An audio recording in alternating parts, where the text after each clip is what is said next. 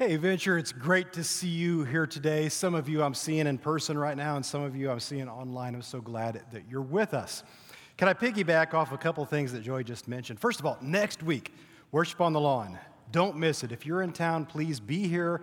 Bring somebody with you. Maybe you've got a guest that you've been meaning to invite to church. This would be a great friend event as well.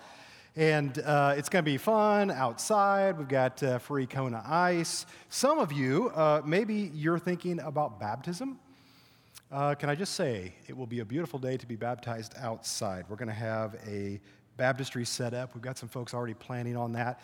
If that's you, come grab me after the service. I would love to talk you into being baptized. Worship on the Lawn next Sunday.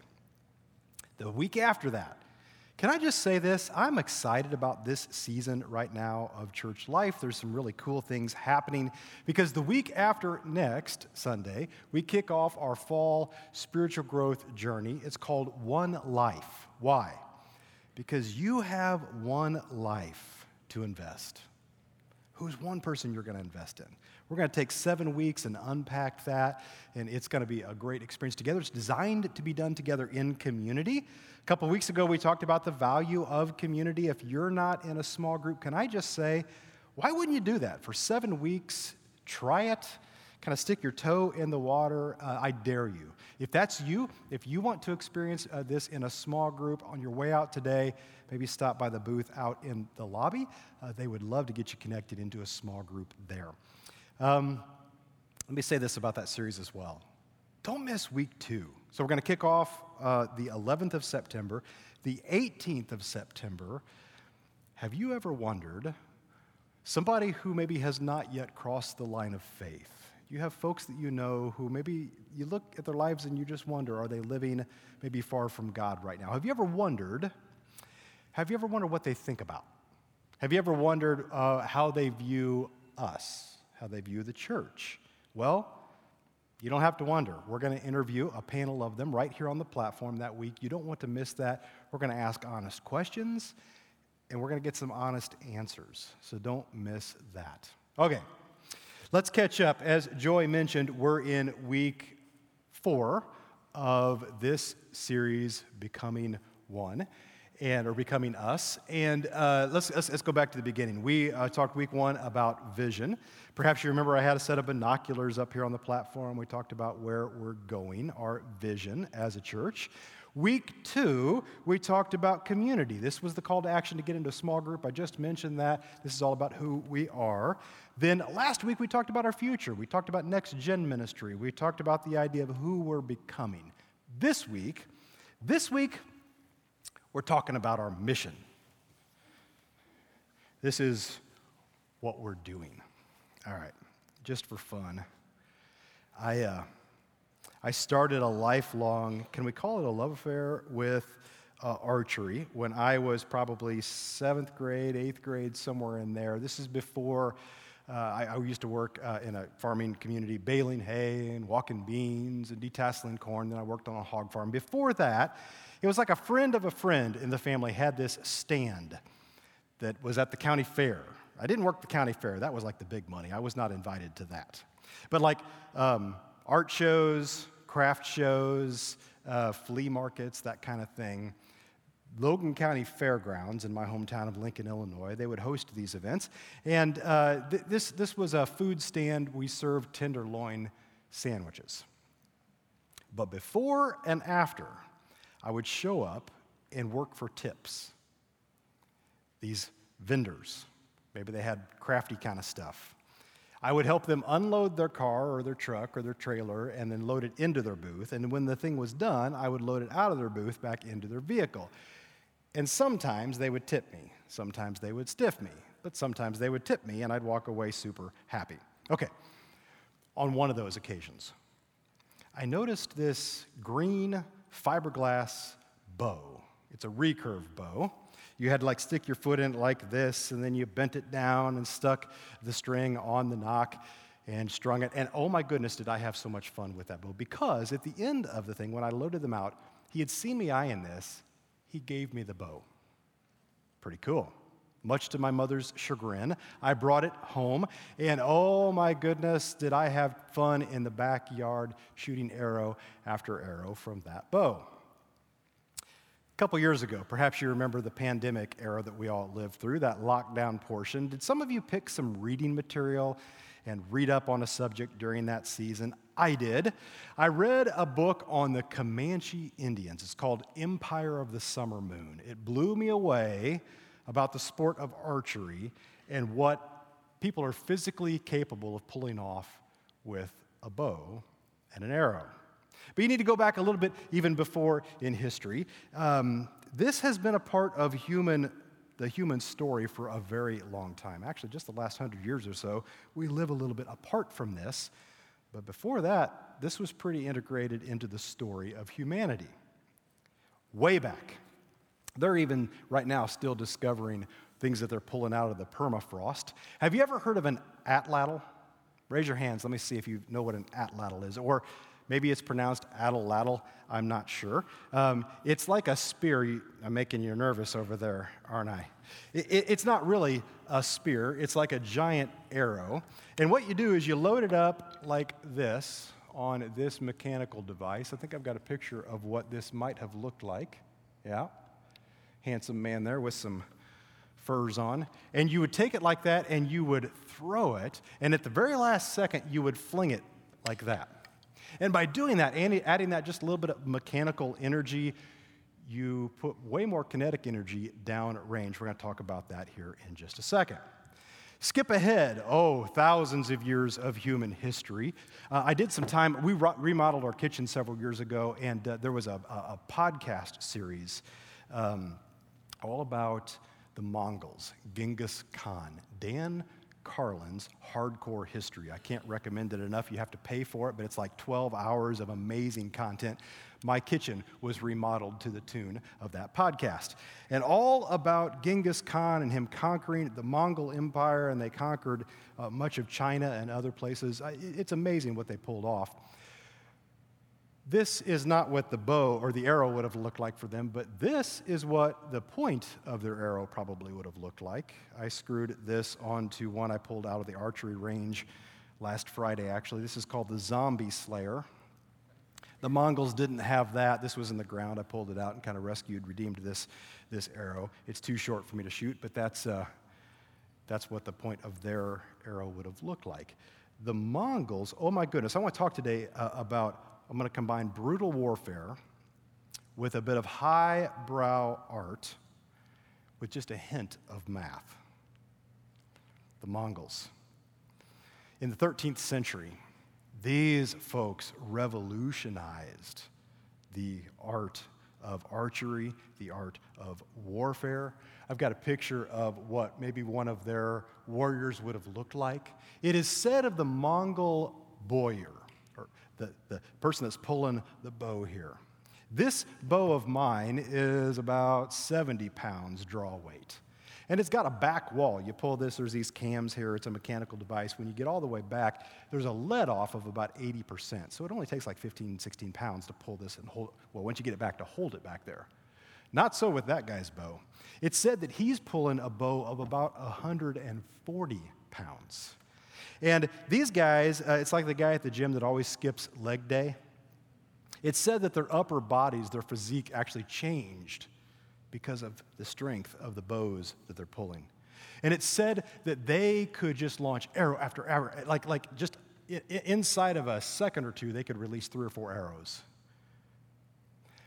Can you imagine what it must have felt like to be inside the walls, peeking out through the gate of one of those Chinese walled cities?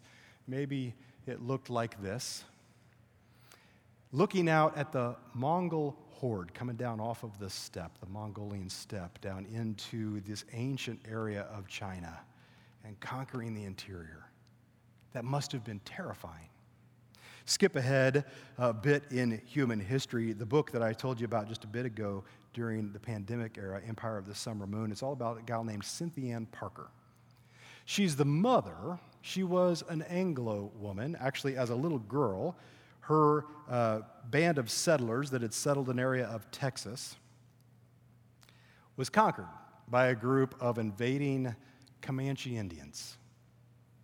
Killed most of the family. They captured her. She's raised in their community. She becomes the mother to the very last war chief of the Comanches. Some of the things that I read about the Comanches blew me away. They were prolific at bows. They could shoot from horseback. They could shoot from underneath the horse, through the belly of the horse. Actually, they ruled the Great Plains inside of living history. There are people who live in Texas today whose great-grandpa died by the bows of the Comanche Indians. And it took the Texas Rangers, actually it took they invented newer technology, the six-gun, a guy named Colt, because up until that point, the Comanches, they ruled the plains. They could fire a whole bunch more arrows in the time that it took you to shoot your Civil War musket and reload it. They were amazing from horseback. Can you imagine what it must have felt like to be a settler on the Great Plains and feel the force, that energy coming at you? Warfare, a little bit of highbrow art. I'm going to get to that here in just a minute. But I mentioned that there'd be just a bit of math as well. Does anybody know what this equation is? Let's go ahead and put it up on the screen. Anybody recognize that? Anybody taking physics, maybe high school or college right now? That's the formula for kinetic energy. Kinetic energy of an object. This is the energy that it possesses due to its motion. In other words, kinetic energy, this is energy in motion. And the history of archery actually is chasing kinetic energy all the way back from the Atlatl era. You're trying to add some mechanical force to create downrange more kinetic energy for what you're trying to hit with the arrow. This is even true of the modern era of bow makers. They're chasing more and more kinetic energy. You can do this a couple ways. You can make the bow faster, and they're trying to do that. You can also do it by adding more mass to your arrow. The big deal right now is it's called FOC, front of center. They're trying to put more mass and more heavy weight on the front end of arrows. Why? So that energy in motion, you have more energy, more kinetic energy downrange. What's this have to do with mission? I'm glad you asked. Here at Venture, our mission statement is we want to be real people that are loving courageously. We want to be real people that are sharing generously. And we want to be real people that are speaking truthfully. This is borrowed from a much earlier mission that Jesus actually gave his disciples before he died, was buried, resurrected from the grave, ascended into heaven. He called his disciples together and he said, "This is your mission. Energy in motion. I want you to get into action, go into motion to put energy down range." Why? Because we've got a world here to redeem. But I get ahead of myself. If you would, grab your Bible and open it up to Matthew chapter 16. We looked at this text just a couple of weeks ago. We began the series with this. We're going to end the series. Matthew chapter 16, verse 13. If you've got maybe one of those Bibles that are in the seat in front of you, go ahead and pull that out, and you can open it up to page 983. Page 983, Matthew 16, verse 13. It goes like this. When Jesus came to the region of Caesarea Philippi, he asked his disciples, "Who do people say that the Son of Man is?" The Son of Man is Jesus' favorite nickname for himself. He calls himself this all the time. In other words, who are people saying that I am? When people talk about me, what are they talking about? Well, they replied, some say John the Baptist. He was this prophet. You know John the Baptist. Actually, Jesus, that's your cousin. Some say John the Baptist. Others say Elijah, this ancient prophet of old, famous Old Testament prophet. Still others, Jeremiah, the weeping prophet, or maybe one of the other prophets. But what about you? I'm talking to you right now, Jesus said. He asked them, who do you say that I am? And what Peter replies with here is profound. Peter sticks his hand up in the air. Ooh, me, pick me. Peter answered, Simon Peter said, you are the Messiah, the Son of the living God.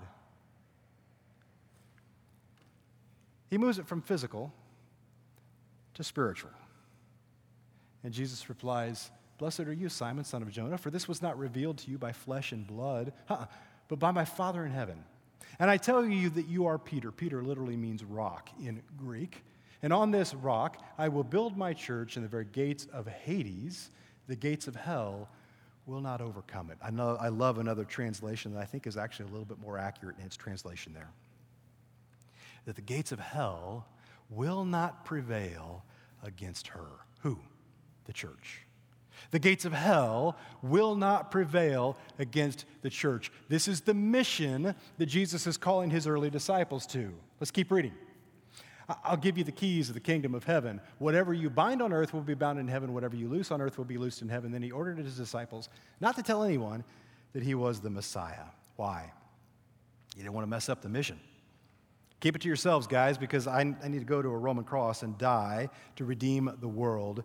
Loose lips sink ships. Be careful not to whisper this to too many people right now. Got a couple of observations and a couple of challenges from that passage of Scripture. Let's paint our target, shall we? Have you ever noticed this?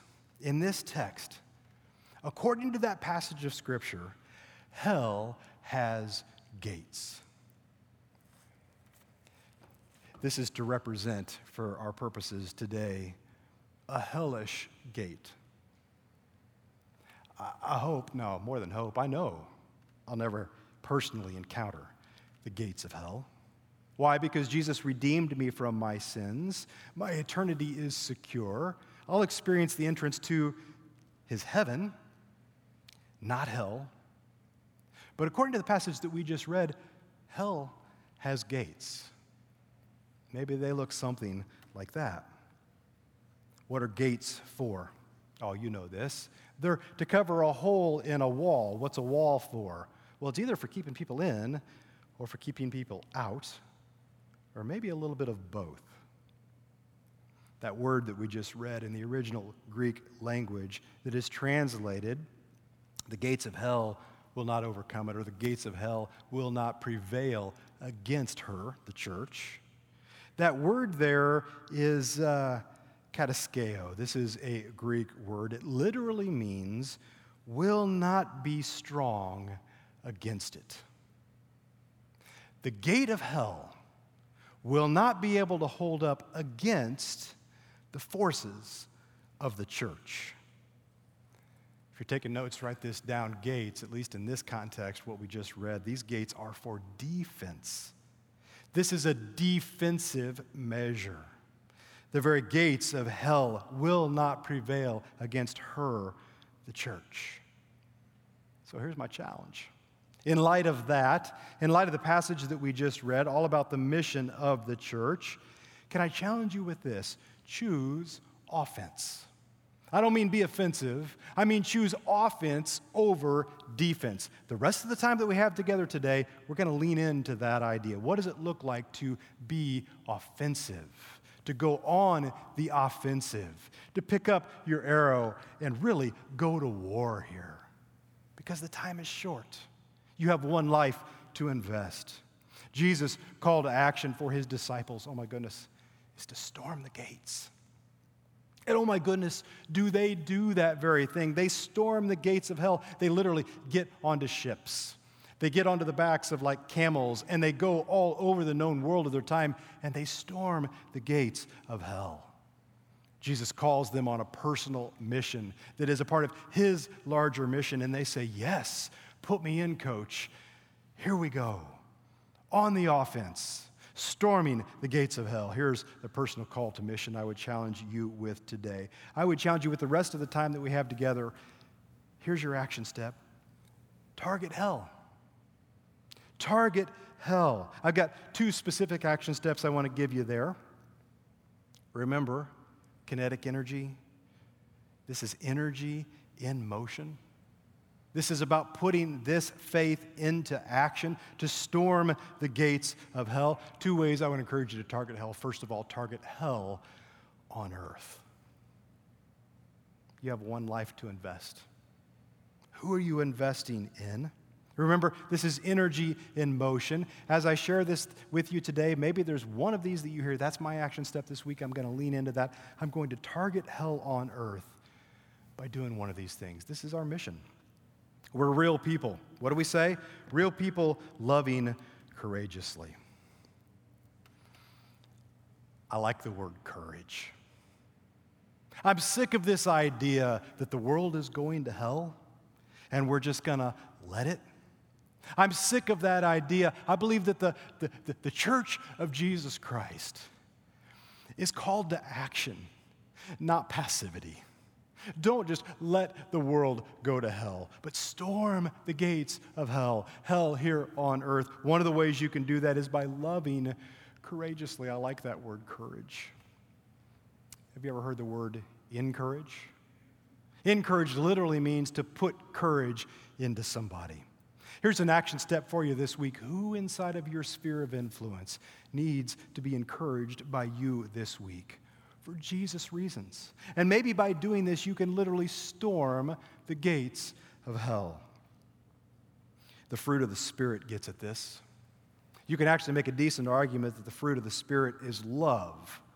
And then the rest of those words is what love looks like when we put loving, courageous into action. Love, joy, peace, patience, kindness, gentleness, goodness, self-control. Can I just ask you this week? Who is it inside of your sphere of influence that needs to see the fruit of the Spirit put on display? Is he gonna? Yeah, he's gonna. I'm tired of this passive way that we view church life. Church, Jesus is calling us to storm the gates of hell. And one of the ways that he calls us to do that is by how we love. Courageously. Going after things, charging the gates of hell, loving courageously. What's that look like for you this week? Who can you encourage? What's another way that we storm the gates? By sharing generously. There's so many ways we can describe this. Who inside your sphere of influence needs you to share generously with them this week? Share Jesus generously with them this week. This is bringing Jesus to the point of need. By the way, don't just limit this to money. Who this week can you be Jesus with some skin on him for somebody in your life? Who needs to see the hands and feet of Jesus on display and Jesus would choose you to share generously in their life and to point them toward him? And by doing that, charge the gates of hell. The Bible is filled with examples of people who are sharing generously. Several categories of people. Here's one, the spontaneous giver. He wasn't even planning to do this. Perhaps you remember the young man who showed up when there's a crowd of 5,000 people there. You could read about this in John chapter 6, verse 9. And the little boy has fishes and loaves. That young man did not wake up that day committed to giving away all he had. However, this opportunity arose. He was surprised by it, and he held loosely to his stuff. Jesus took his meager possessions, and he blessed thousands of people. Live with an open hand like that, seeking much fruit. The spontaneous giver. How about the devoted giver? You can see Cornelius as an example for this. We talked about him a couple of weeks ago. Acts chapter 10, verse 2. The Bible says that he was devout, he was prayerful, and he was generous. He lived this way both privately and publicly as well. And it's how he led his family, how he led his career. In this passage, we learn that his constant devotion was recognized by God, and he was honored with a much greater assignment. How about the faith-filled giver? You can see her in the widow and her offering in Luke chapter 21, verse 2. The poor widow gives 2 small copper coins, and her gift just keeps getting smaller and smaller the more the author describes it. However, the result, as stated by Jesus, was that she gave more than anybody else because she gave all that she had to live on. Jesus measures the faith amount, and he makes small things big. How about the creative giver? This guy, Barnabas, Acts chapter 4, verse 36. Barnabas had something valuable. It was a piece of property that he owned. His eternal perspective and the needs around him caused a generous response in his life. The property that he owned was actually a gift from God, and it was a gift to meet the needs of other people. He sold the property, and he brought 100% of the proceeds to the apostles so that they could meet the needs of the community in Jesus' name, thereby storming the gates of hell. How about the crazy giver? The lady with the alabaster jar full of perfume. You could read about her in Mark chapter 14, verse 3. She brings this crazy expensive gift to Jesus. She actually was criticized for doing this. It was worth like a year's wages. She anoints his body before he dies. People criticize her, but Jesus applauds her. Generosity. Sharing generously. Who is it inside your sphere of influence this week? Maybe it's a single mom. Maybe there's somebody that you know, and by sharing it generously, could you, in fact, point her to Jesus? I mean, if you're going to paint a target on the gates of hell, that's as good of any target, right? I mean, sharing it generously, what if we could have the opportunity to storm the gates of hell simply by sharing generously? And who could be in Jesus' heaven, rescued from hell because of your actions? Generously sharing. How about this one? How about speaking truthfully? Jesus calls us to speak the truth in love. I bet there's somebody here today that the Holy Spirit has been whispering in your ear for a while now about your neighbor, about your coworker. You don't know where their eternity is secured.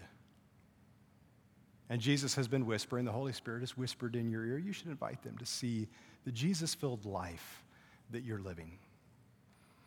Speak the truth in love. There's a balance to be found there. We think we're being loving by not saying anything. No, maybe that's just passivity. Maybe that's just a lack of courage. We're called to speak the truth and to honestly, boldly reach out to people inside our sphere of influence because Jesus wants to rescue them from the fiery gates of hell. He wants to storm the gates of hell. Maybe the best action step for you this week is just simply to put that into action. Speaking truthfully. To move from defense to offense. To put your faith into action. Speaking the truth in love. And thereby storming the gates of hell. Okay, this is targeting hell on earth. And we get all fired up about that. We can get pumped up about that. We can leave here ready to rock and to do those things. But before you target hell on earth, could I simply suggest to you, I told you there's a couple ways to target here. Maybe target hell first in you. Let me clarify that. I'm not saying that, oh, you're destined for hell. No, listen. Jesus redeemed me. When I made the decision to follow Jesus and asked him to be Savior of my life, to save me from my sins, and to be Lord of my life, my salvation is secure, and I'm going to spend eternity with him in his heaven one of these days. I'm not worried about hell. Not as an eternal destination, because I'm going to heaven. But I do need to fight against the hellish kind of things that try to sneak their way back into my life. I don't know about you, but I'm talking about your inner life here.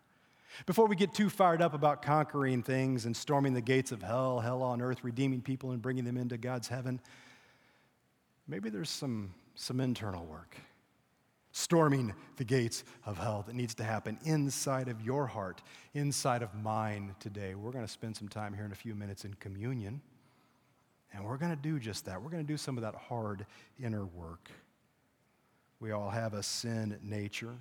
Remember, kinetic energy. This is energy in motion. Maybe there's an action step that needs to happen here inwardly as you spend time confessing your sins, repenting of your sins, and saying, God, I choose to live a different way. From this point forward, I choose to give this part of my life over to you.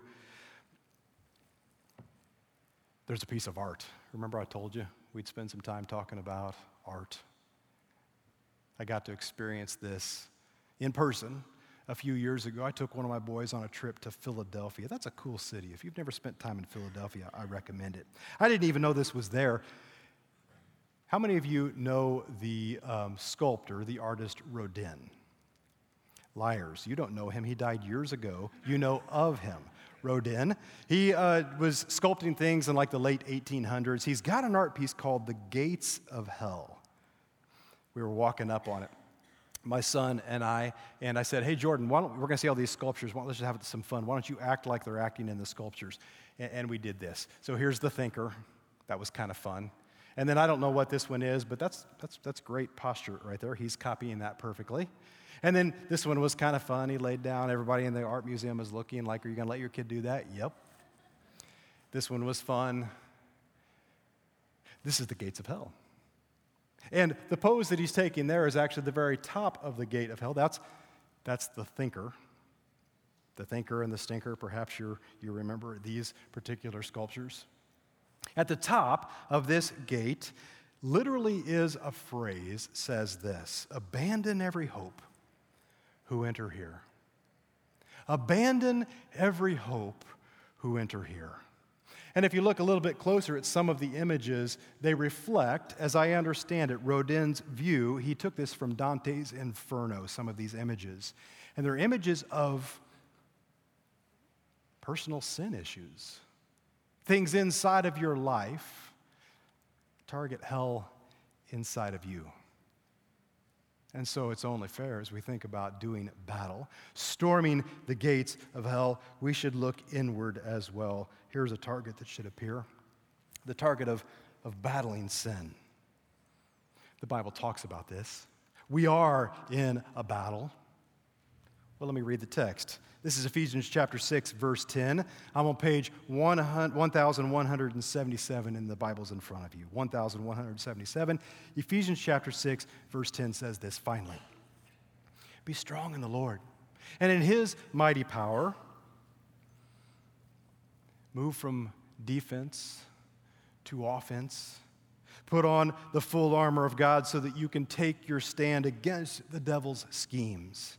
Because your eternity might be secure. It is if you're a follower of Jesus, but the devil, he's still taking pot shots.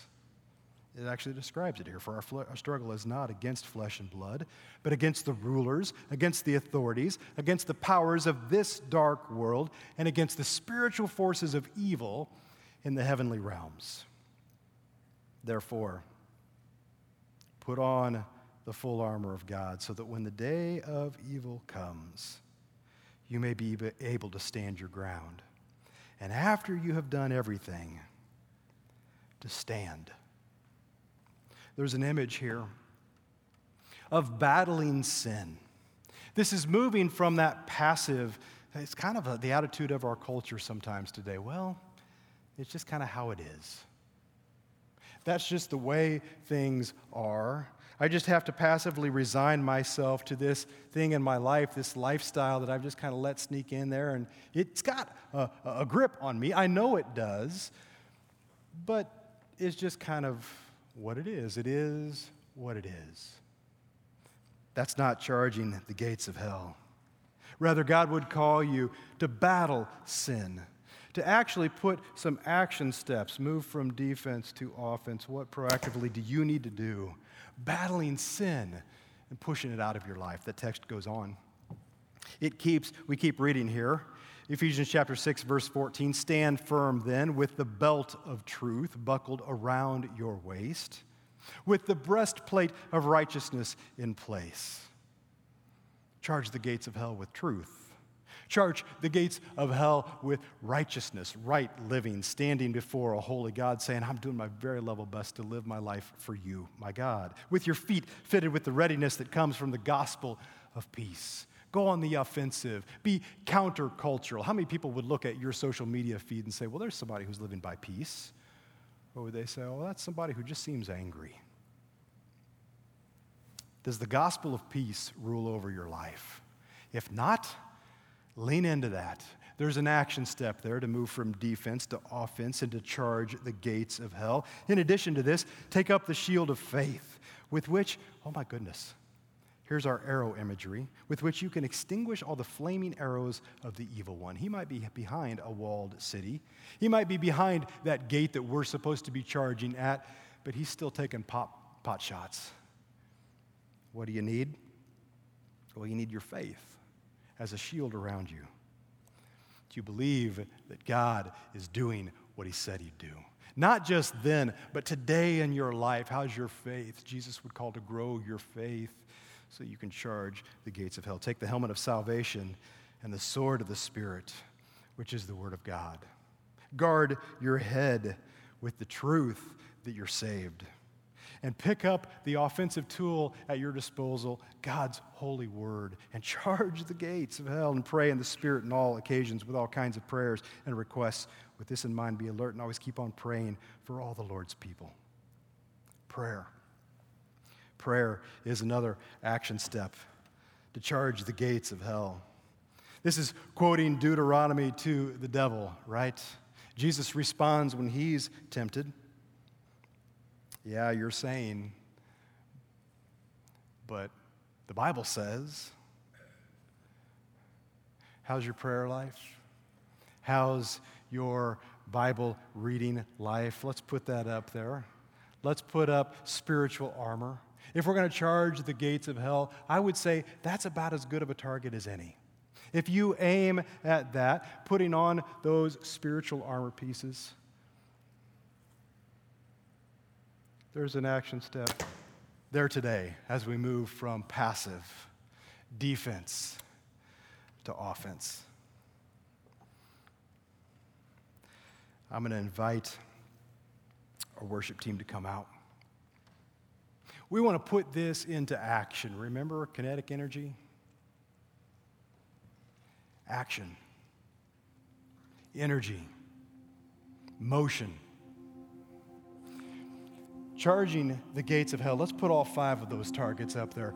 God's called us to storm the gates, not be passive, not to sit back and say, well, okay. No, he designed his church to be on mission, movement, energy, motion, putting energy down range. Are you charging the gates? Are you storming the gates of hell right now in your life? Would you stand up with me? We want to take this moment right now and move it just from head knowledge and push it down just a few inches deeper into our heart. Let's sing some lyrics of some songs that we love. Let's think about the truth underneath these songs. Let's think about we're not doing this all by our own. Jesus didn't send his disciples out and say, you guys are on your own. No. He said, I'll be with you to the very end of the age. I give you your mission, your great commission to go and make disciples of all nations, and I'm going to be with you. That's true today too. Just take some moments to receive that truth as you sing, as you respond with worship. And maybe you want to pick out one of those as you do. Is there one action step for you this week to move from passive to active? To move from defense to offense? How does he want you to charge the gates of hell today?